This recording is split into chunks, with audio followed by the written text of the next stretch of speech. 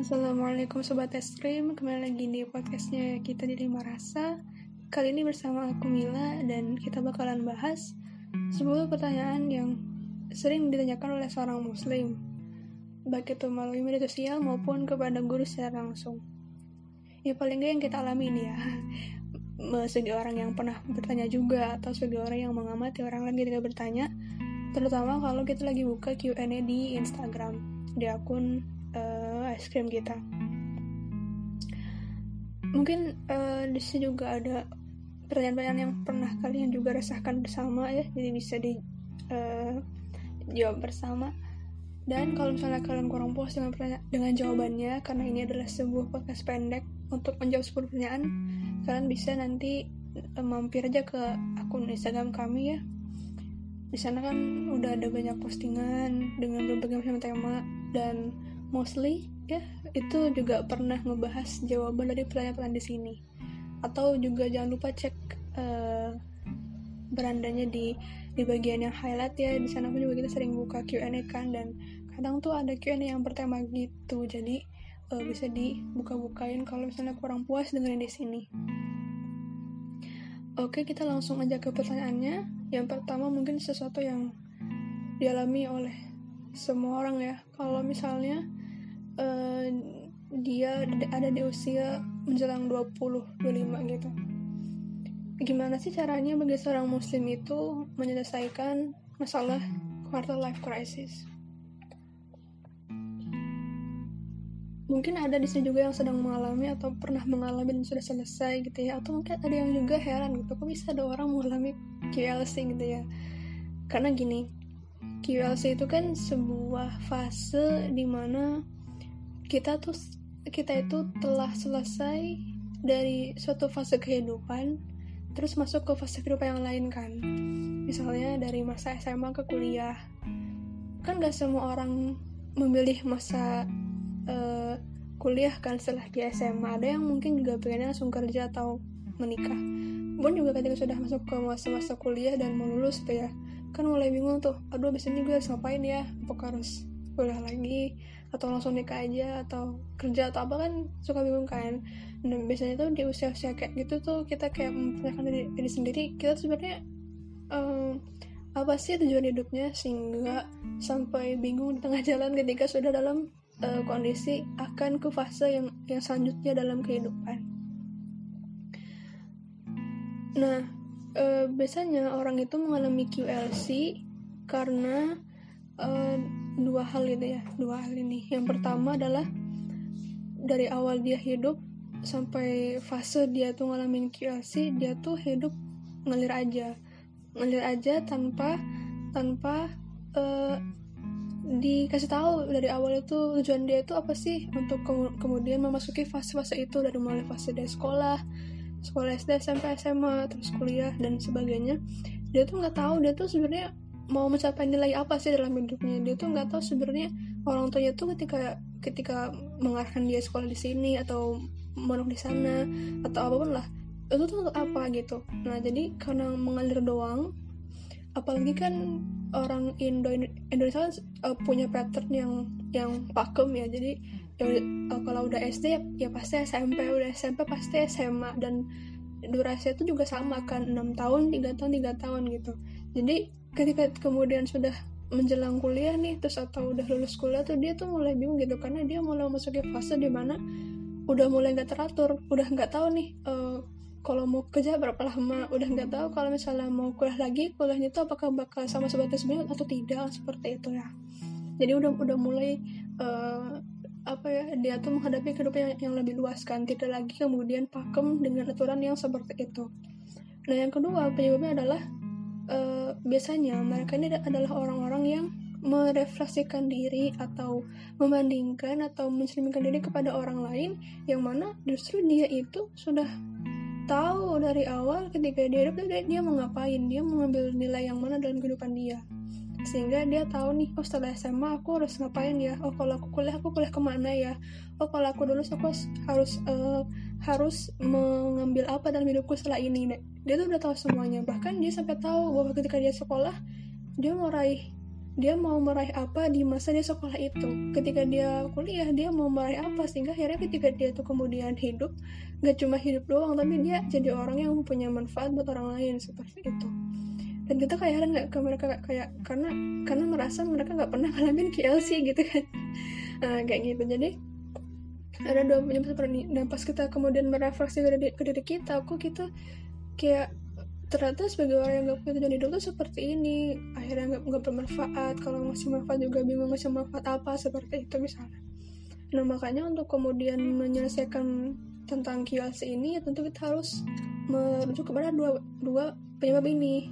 Nah caranya gimana? Caranya adalah pertama, berarti kita harus tahu nih, kita itu sebenarnya tujuan hidupnya mau apa sih, apa nilai yang kita ambil dari kehidupan ini. Kita itu punya cita-cita apa yang memang itu adalah perkara yang besar gitu kan. Kita tuh mau meraih apa sih? Nah itu tuh kita harus udah tahu. Nah makanya paling nggak di sini ada 3 aspek yang bisa kita kejar sebagai tujuan hidup ya. Dalam kemudian mengarungi fase kehidupan yang baru setelah SMA atau kuliah. Apa? Yang pertama adalah kita harus tahu bahwa kita adalah seorang muslim, yang artinya apapun itu, fasenya, aktivitasnya, masalahnya, dan sebagainya pasti akan terikat sama Allah gitu. Makanya karena terikat sama Allah berarti kita harus memiliki tujuan hidup, atau kita harus mengejar nilai yang memang sejalan dengan nilainya Allah, seperti itu. Jadi kita nggak mungkin jadi orang yang KLC terus tiba-tiba udah aku mau jadi orang yang kemudian pemalas aja gitu kan, nggak begitu ya.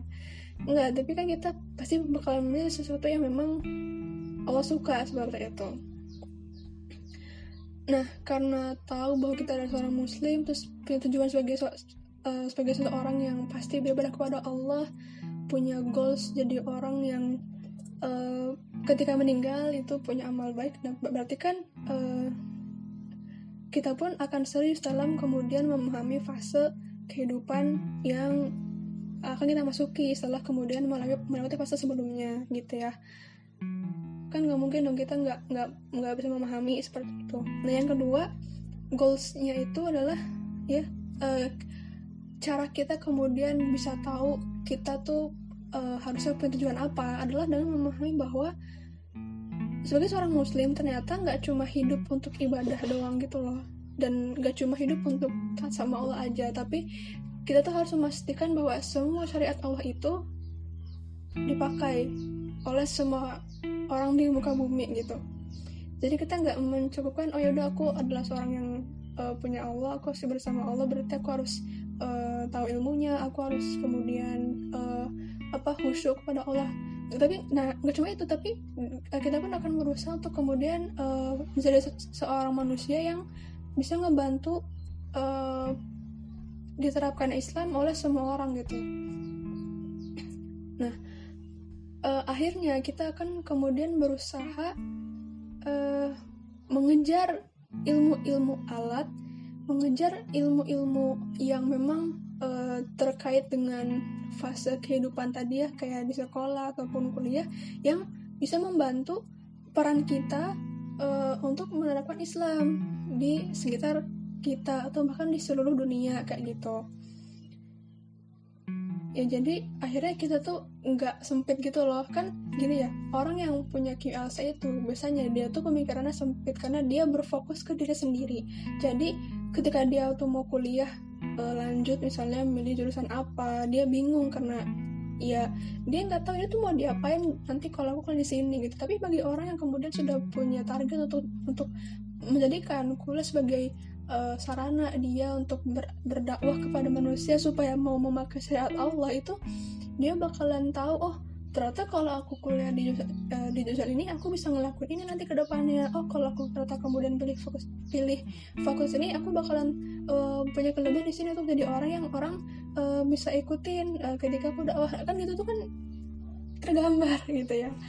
Nah, sama terus juga nanti ketika bekerja gitu kan, kalau aku nanti bekerja aku bisa ngelakuin ini dan itu supaya ketika aku mau orang itu tahu syariat mudah gitu kan, karena aku bisa ngelakuin ini dan ini seperti itu. Ataupun sama ketika milih untuk menikah juga ngerti itu tuh penikah mau dibawa kemana, apakah cuma semata menyenangkan hawa nafsu karena memang itu nuriyah yang kita itu menikah, atau memang itu mau dibawa ke suatu hal yang lebih besar. Nah kayak gitu.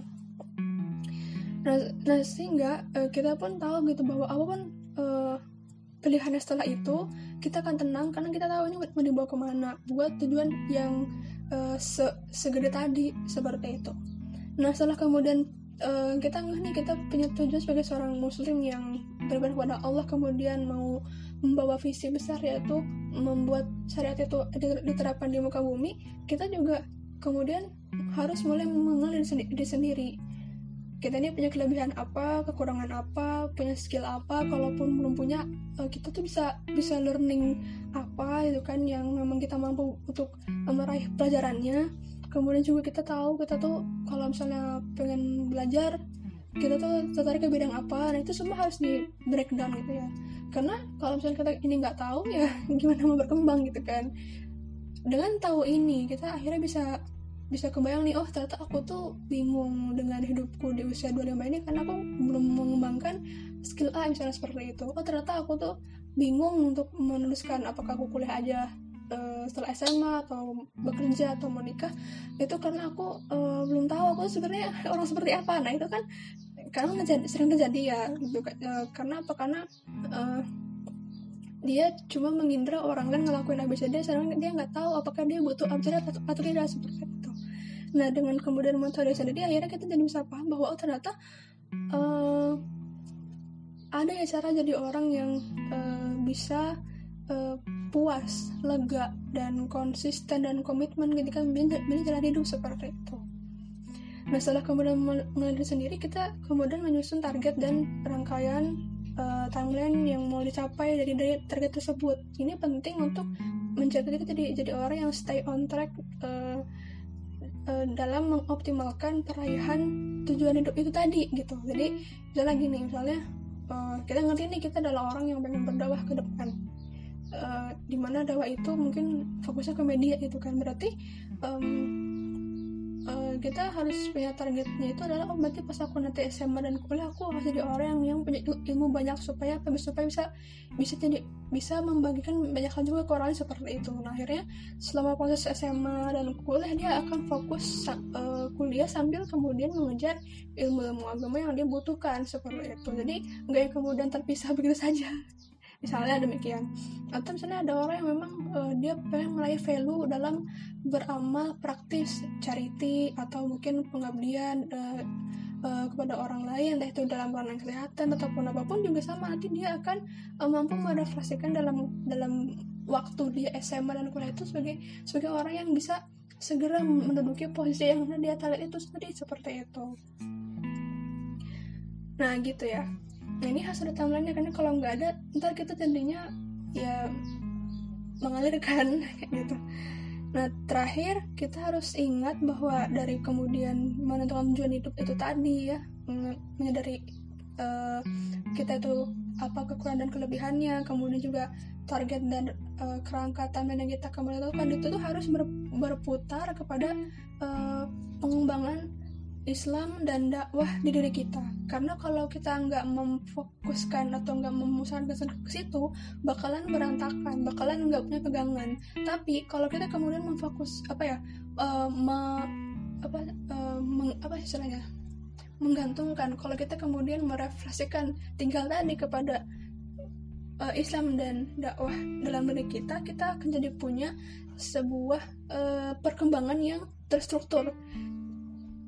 Kenapa? Karena bagi orang yang kemudian kajian Islam, kemudian dia ikut kelompok dakwah itu dia akan punya guru kan. Ketika dia punya guru, dia tahu nih, dia bakalan tahu perkembangan apa yang sudah dia lakukan dari gurunya, karena gurunya bilang, oh kamu sudah jadi orang seperti ini, kamu perlu mengembangkan diri untuk jadi orang seperti ini. Oh kalau kamu ternyata punya skill yang begini hebat, jadi kamu harus diginiin. Nah itu tuh guru yang tahu. Nah karena dakwah itu dinamis, maka guru pun bisa menempatkan posisi kita tuh akan dijadikan orang yang berperan seperti apa di dakwah itu sendiri, sehingga akhirnya kita tuh nggak yang bingung kemudian ketika mengaitkan Islam dengan aktivitas yang kita lakukan sebagai orang yang kemudian sekolah, kuliah, dan dan segala aktivitas yang ada di fase selanjutnya seperti itu.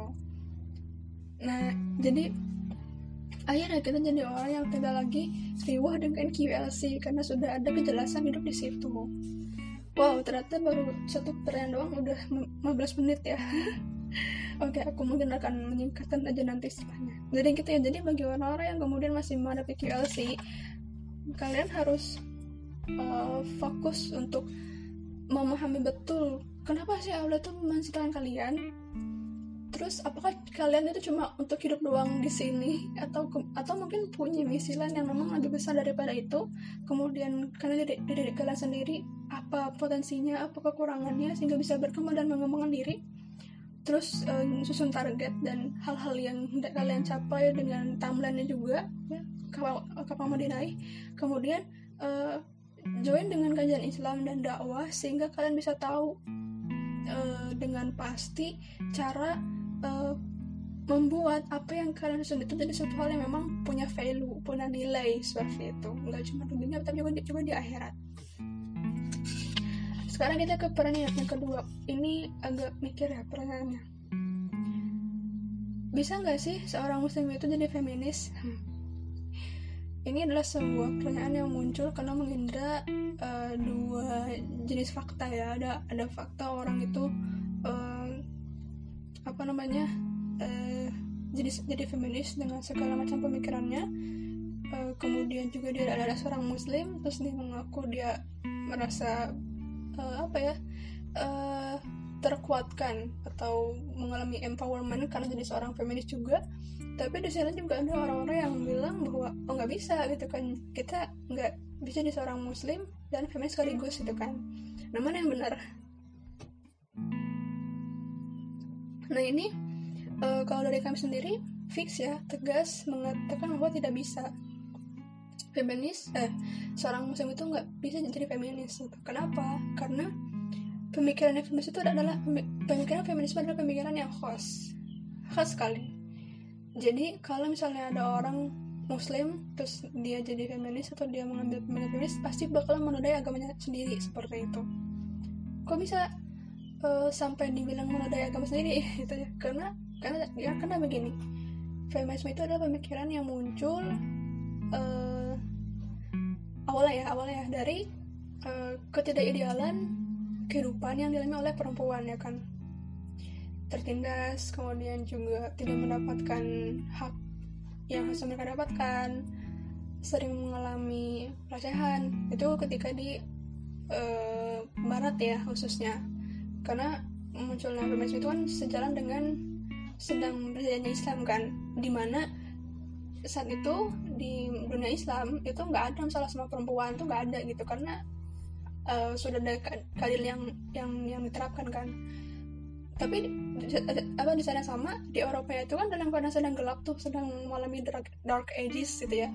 Nah sehingga akhirnya jangankan dapat kehidupan yang enak gitu ya, bisa napas pun juga sesak gitu, karena memang sangat gelap kehidupannya, terus dalam perempuan gitu. Nah, makanya ketika mengincar hal tersebut tuh perempuan di Eropa tuh pada berusaha untuk bangkit gitu kan, supaya nggak seperti itu lagi. Nah sehingga akhirnya nafas yang kemudian muncul dari feminisme itu adalah bagaimana cara supaya otoritas perempuan itu tidak terganggu dengan semua hal yang menekan dia, dari mulai kemudian patriarki misalnya, atau aturan yang sedang berlaku dan sebagainya. Nah sayangnya karena dia itu muncul dari sebuah tempat yang tidak agamis, akhirnya gerakan yang muncul pun juga membangun gerakannya dengan landasan pemikiran yang juga tidak agamis, itu seperti itu, tidak melibatkan Tuhan di dalamnya, kemudian tidak mengindra sebenarnya perempuan itu apa sih fitrahnya, seperti itu. Karena semua akhirnya dibawa ke perspektif keperempuanan. Perempuan tuh maunya apa sih? Perempuan itu dia akan merasa untung kalau gimana sih? Perempuan itu pengennya punya otoritas yang seperti apa? Perempuan itu dia tuh mau milih apa dan milih seperti itu. Semua sebuah kebebasan akhirnya gitu. Nah sayangnya pemikiran ini kemudian dibawa ke dunia Islam, di mana itu malah maksudnya kehidupan dunia itu sendiri seperti itu, sehingga akhirnya terjadilah kemudian bentrok pemikiran yang membuat kita bingung gitu kan, loh kenapa kita butuh feminis kalau misalnya di lapangan dulu kita pernah hidup nyaman, tenang, aman meskipun gak ada feminis seperti itu. Nah karena dalam pemikiran feminisme itu yang dikedepankan adalah otoritas pribadinya atau kebebasan pribadi, sehingga akhirnya mereka itu berusaha menabrak norma-norma ataupun aturan konvensional yang sedang berlaku, dari mulai kemudian pernikahan itu seperti apa seharusnya, apa itu keluarga, apa itu value keluarga juga sama tuh pasti bakalan dikritisi juga. Kemudian gender, perempuan itu boleh nggak sih suka sama sesamanya itu kan, bagi mereka boleh kan. Kemudian juga ketika kemudian menemukan perasaan tidak nyaman dengan diri sendiri, akhirnya kemudian boleh untuk jadi orang yang transgender seperti itu. Nah itu bagi pemikiran feminis itu ada perkara yang boleh, karena tadi mereka itu berbasis sesuatu yang tidak datang dari wahyu kan. Mereka itu berbasis pemikiran mereka sendiri yang memang khusus ke arah kebebasan seperti itu, sehingga akhirnya semua mereka tabrak sampai akhirnya tafsir keagamaan pun berusaha mereka ubah tuh sesuai dengan arah tujuan daripada feminisme itu sendiri seperti itu. Dari mulai kemudian mencari dalih supaya boleh jadi orang yang tidak pakai kerudung, supaya jadi orang yang tidak tutup aurat, supaya bisa jadi orang yang kemudian nggak ganti gender. Dan itu tuh semua mereka tuh berusaha raih dengan cara sampai berusaha mengganti tafsir Al-Quran supaya sejalan dengan apa yang mereka bawa seperti itu. Nah kayak gitu. Jadi akan sangat susah bagi seorang muslim untuk jadi seorang feminis. Karena apa? Karena dia pasti bakalan menemukan tabrakannya pemikiran Islam dengan pemikiran feminisme seperti itu. Dan kita nggak bisa kayak cherry picking ya, atau memilih apa yang kita mau aja. Misalnya kita cuma pilih feminis di area yang bela perempuan, tapi kita nggak ambil pemikiran yang tentang bolehnya LGBT. Kita nggak bisa. Karena apa? Karena feminisme itu kan satu kesatuan ya dengan semua hal yang dia perjuangkan gitu. Jadi kalau kita cuma ambil bagian kecilnya saja, pasti bakalan tidak optimal dalam mengedepankan isu gitu. Pasti bakalan ada aja tabrakan yang entah mungkin nanti oleh feminisnya itu sendiri dicibir kok nggak bela yang bagian LGBT-nya juga gitu kan, atau bahkan oleh fitrah keimanan itu juga akan terasa terganggu. Karena kenapa kok aku mengambil pemikiran yang salah seperti itu, atau kenapa aku satu kolam dengan orang-orang yang berpikiran salah seperti itu. Jadi demikiannya. Tapi begini, sebagai seorang yang juga ingin bela perempuan ya, tidak berarti ketika tidak jadi feminis itu tidak bela perempuan gitu. Karena apa? Karena kita adalah seorang muslim yang mengenal ajaran Islam yang secara real sudah pernah kita ketahui bersama telak gitu ya, telak menghapuskan kerendahan perempuan itu, dari mulai kemudian mengangkat derajat perempuan yang dulunya kemudian sering dilecehkan, bahkan diwariskan kepada anaknya dari ayahnya seperti itu. Nah itu semua tuh sudah diatasi oleh Islam seperti itu. Makanya bagi seorang muslim, kalau kita membela perempuan, ya bela dengan cara bagaimana sih membela perempuan, bukan oleh cara pemikiran yang lain seperti itu. Next, sekarang kita ke pertanyaan lain. Masih sehawa ya, masih senafas. Kan banyak nih hari ini pihak yang bela LGBT gitu ya, dengan hashtag pride-nya itu sendiri. Terus kita harus gimana dong gitu ya menghadapi ini semua? Mudah aja sebenarnya. Meskipun banyak pihak yang bela LGBT, dari mulai kemudian pemilik Instagram, kemudian juga perusahaan produk domestik gitu ya, kayak Unilever dan sebagainya. Kita harus tahu bahwa yang kita perangi itu adalah pemikirannya ya, pemikiran LGBT-nya, bukan produk yang diproduksi oleh orang yang bela LGBT gitu ya.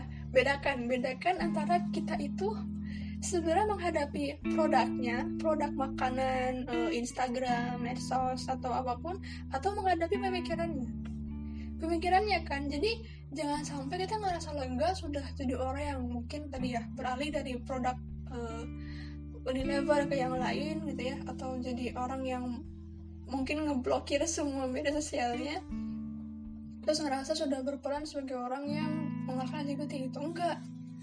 Kenapa? Karena bisa jadi kita salah fokus gitu ya. Kita harusnya memerangi LGBT-nya, pemikirannya, tapi kita malah kemudian memerangi produk yang sebenarnya dia bebas nilai gitu. Ya, jadi cara kita menghadapi fakta seperti ini, di mana semua hal itu hampir dukung LGBT, adalah kita tuh fokus menghadapi pemikirannya. Kita fokus mengelola pemikiran Islam supaya bisa mengganti pemikiran asing seperti itu. Kita fokus bagaimana caranya bisa mengedukasi orang lain supaya nggak kena LGBT dengan pemikiran Islam seperti itu. Bukan hanya dengan kemudian fokus mengganti-ganti produk gitu. Karena buat apa ganti produk sementara pemikiran LGBT itu kan dimunculkan bukan dari produk kan, tapi dari orang yang mengembannya, dari pemikiran liberal dan sekularisme itu sendiri. Jadi kalau kita menjadi orang yang kemudian bisa bebas dari pemikiran LGBT, bisa menghentikan threat-nya LGBT, adalah bukan dengan hanya mengganti-ganti produk gitu, tapi dengan mengganti aspek pemikiran dunia saat ini dengan sesuatu yang lain, yaitu Islam seperti itu gitu ya. Jadi tapi apakah kemudian diem aja dengan semua produk itu? Ya tentu tidak ya. Bahwa ada anjuran untuk mengganti produk, boleh silakan aja kalau mampu, tapi kalau tidak mampu ya tidak perlu merasa guilty ya, karena itu kan adalah perkara yang kita boleh konsumsi seperti itu. Apalagi kan tadi ya, ini adalah produk yang bebas nilai ya kan, sebuah hal yang muncul dari teknologi, jadi ya nggak masalah gitu kan. Tapi kepada pemikirannya kita justru harus sama bahkan lebih besar effortnya untuk melawan pemikiran itu daripada sekedar ganti produk. Gini loh, kok kita jadi orang yang sering fokus untuk ganti produk supaya jadi produk muslim, ganti makanannya, ganti tempat belinya, ganti apa ya, tapi kita nggak pernah kepikiran untuk ganti pemikirannya, ganti sistem kehidupan yang memang mau muncul LGBT gitu ya. Kan kebalik, harusnya malah kita fokus dan kerja keras untuk ganti pemikiran yang hari ini ada, ganti sistem kehidupan yang hari ini, kemudian mengemban LGBT juga dan membolehkannya, sehingga kita bisa mengganti atau kita bisa menghilangkan tadi orang-orang dengan pemikiran LGBT seperti itu. Ya enggak, harusnya itu adalah effort terbesar kita harusnya, ya kan? Dengan gantinya produk itu tidak sama dengan mengganti pemikiran kayak gitu. Jadi kita harus gimana? Ya kita berarti harus fokus banget dengan menyiapkan effort yang besar untuk mempersiapkan persembahan terbaik kepada umat, edukasi mereka supaya bisa tidak terpapar oleh LGBT dan bisa tercegah dari LGBT, dan sama-sama mau untuk mengemban pemikiran yang sama, yaitu Islam, supaya semakin tersebarluaskan, supaya orang-orang itu enggak kena LGBT seperti itu. Bahkan yang kena LGBT itu bisa mau taubat gitu kan. Dan gini loh, hari ini tuh LGBT itu adalah sebuah pemikiran yang diemban oleh infrastruktur ya. Ada negara yang mengembannya, ada perusahaan yang jadi pendukungnya, ada dana yang kemudian mau untuk mempromosikannya gitu. Terus kita itu cuma ngelawan mereka dengan dengan upaya-upaya yang sifatnya itu satu reaktif, kemudian juga temporal, terus juga tidak dibarengi dengan usaha memunculkannya infrastruktur yang kemudian membawa Islam seperti itu. Tentu bakalan susah untuk bela Islam dan melawan LGBT gitu kan. Karena pemikiran LGBT itu kan sudah tertataran dibawa oleh infrastruktur yang besar gitu. Sedangkan Islam itu di mana sekarang? Dibelanya oleh siapa? Cuma oleh manusianya doang gitu kan. Gak ada negara yang kemudian fokus untuk kemudian mau bela Islam segitunya gitu. Jadi kita pun harus berusaha untuk mengadakan infrastruktur yang memang mau membawa Islam itu sendiri supaya bisa jadi tandingan yang sebanding dengan pemikiran LGBT gitu. Ya, sebagaimana Madinah bisa jadi sebuah negara yang ketika dia punya pasar Madinah itu mampu menyaingi pasarnya Yahudi.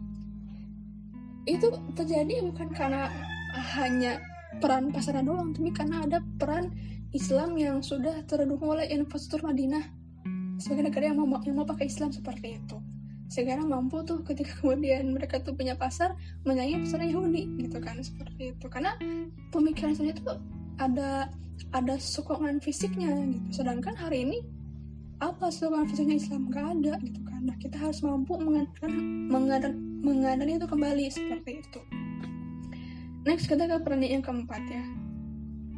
Ini pertanyaan yang sering banget dan muncul di mana-mana, entah di kajian online, kajian offline, di kajian yang short course atau yang long course gitu ya. Gimana caranya jadi orang yang bisa menghilangkan futur? Sampai aku tuh ya ketika baca itu kayak, emang seorang muslim itu setidak mampu apa sih menghilangkan futur itu? Karena ini tuh selalu muncul di mana-mana pertanyaannya gitu kan.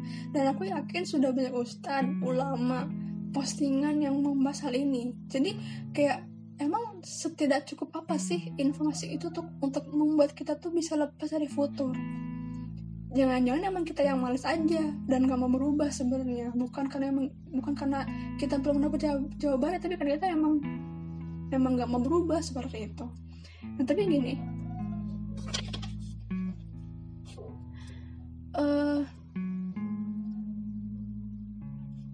the only way buat kita untuk jadi orang yang tidak futur adalah dengan tidak mengalah kepada futur itu sendiri.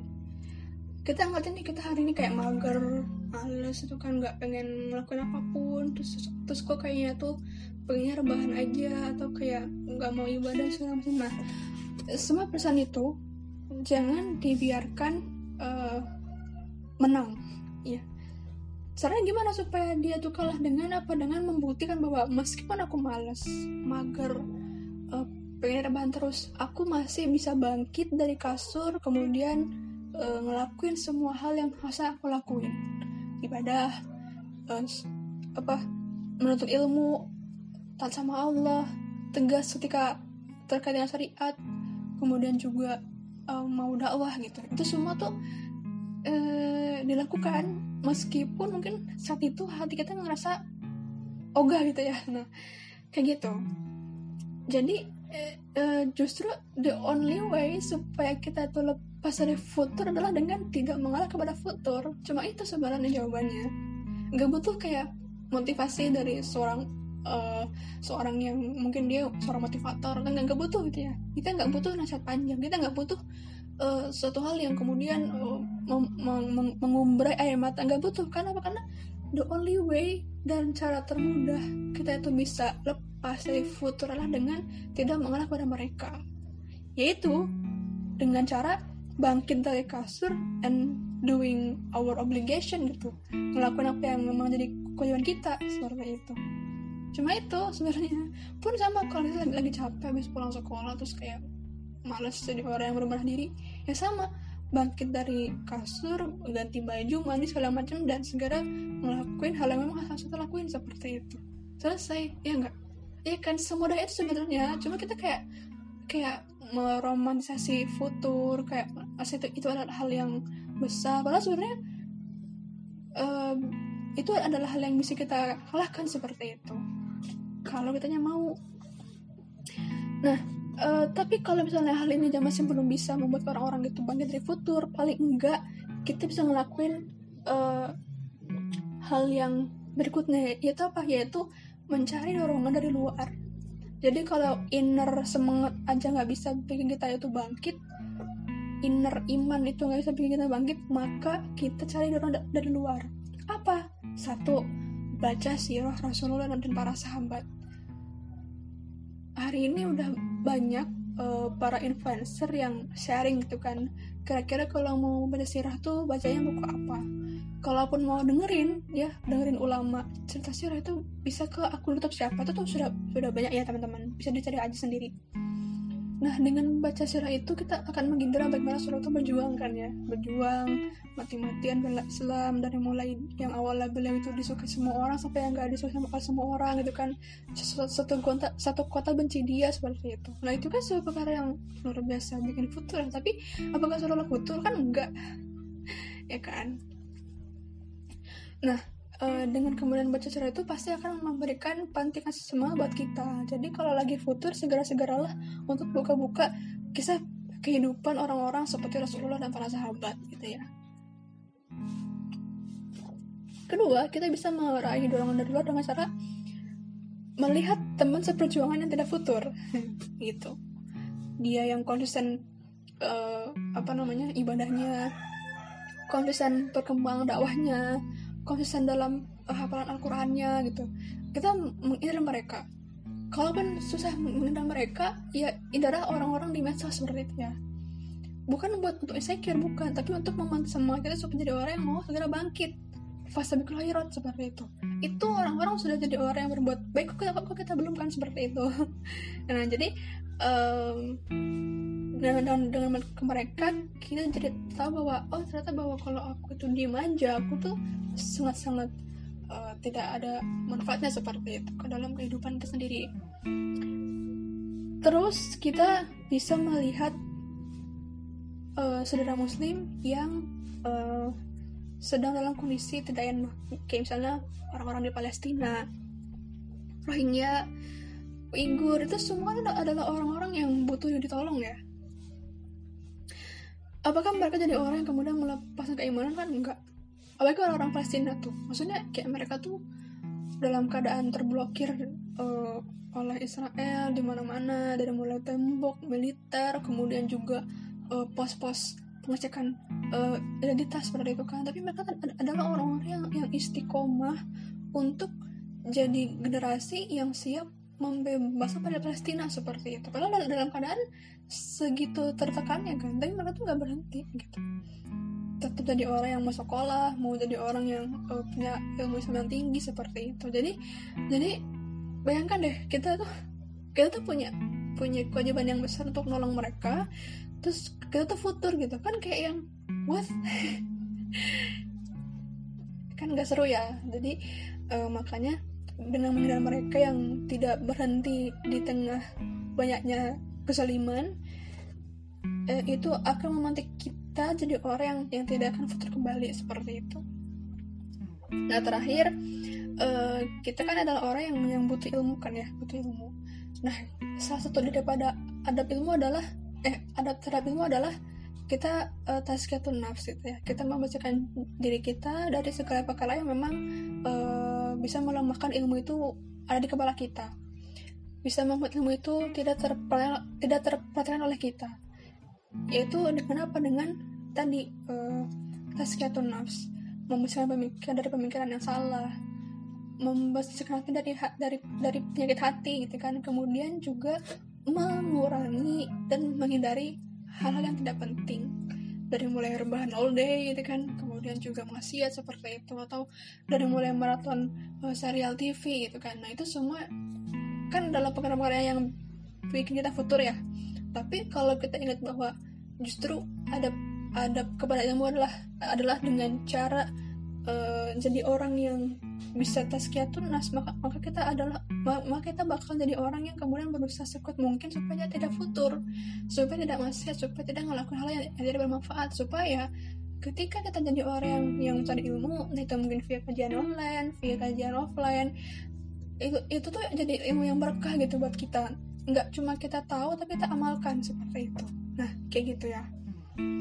Jadi itu tadi. Terakhir, tentu kita harus menyadari bahwa kita adalah orang yang sama Allah tuh dilihat ya kan. Setiap hari tuh Allah tuh lihat kita kan, dari mulai kita mau tidur sampai mau tidur kan, itu tuh Allah tuh melihat kita. Emang gak malu jadi orang yang futur ketika Allah tuh lihat kita? Kan malu kan ya. Jadi makanya tadi bangkitlah segera biar kita tuh jadi orang yang pede ketika nanti ngeh gitu, oh ya kan ada Allah seperti itu. dan pede ketika nanti kita jadi orang yang sudah meninggal terus hidup lagi dan mempertanggungjawabkan hidup kita seperti itu gitu ya. Oke, jadi semoga setelah ini nggak ada lagi pertanyaan tentang futur ya, karena harusnya semua muslim itu sudah bisa menemukan jawabannya harusnya. Cuma emang kita tadi ya enggan menerima seperti itu. Nah, untuk pertanyaan kelima, apa sih yang harus dilakukan kalau kita itu baru hijrah gitu ya?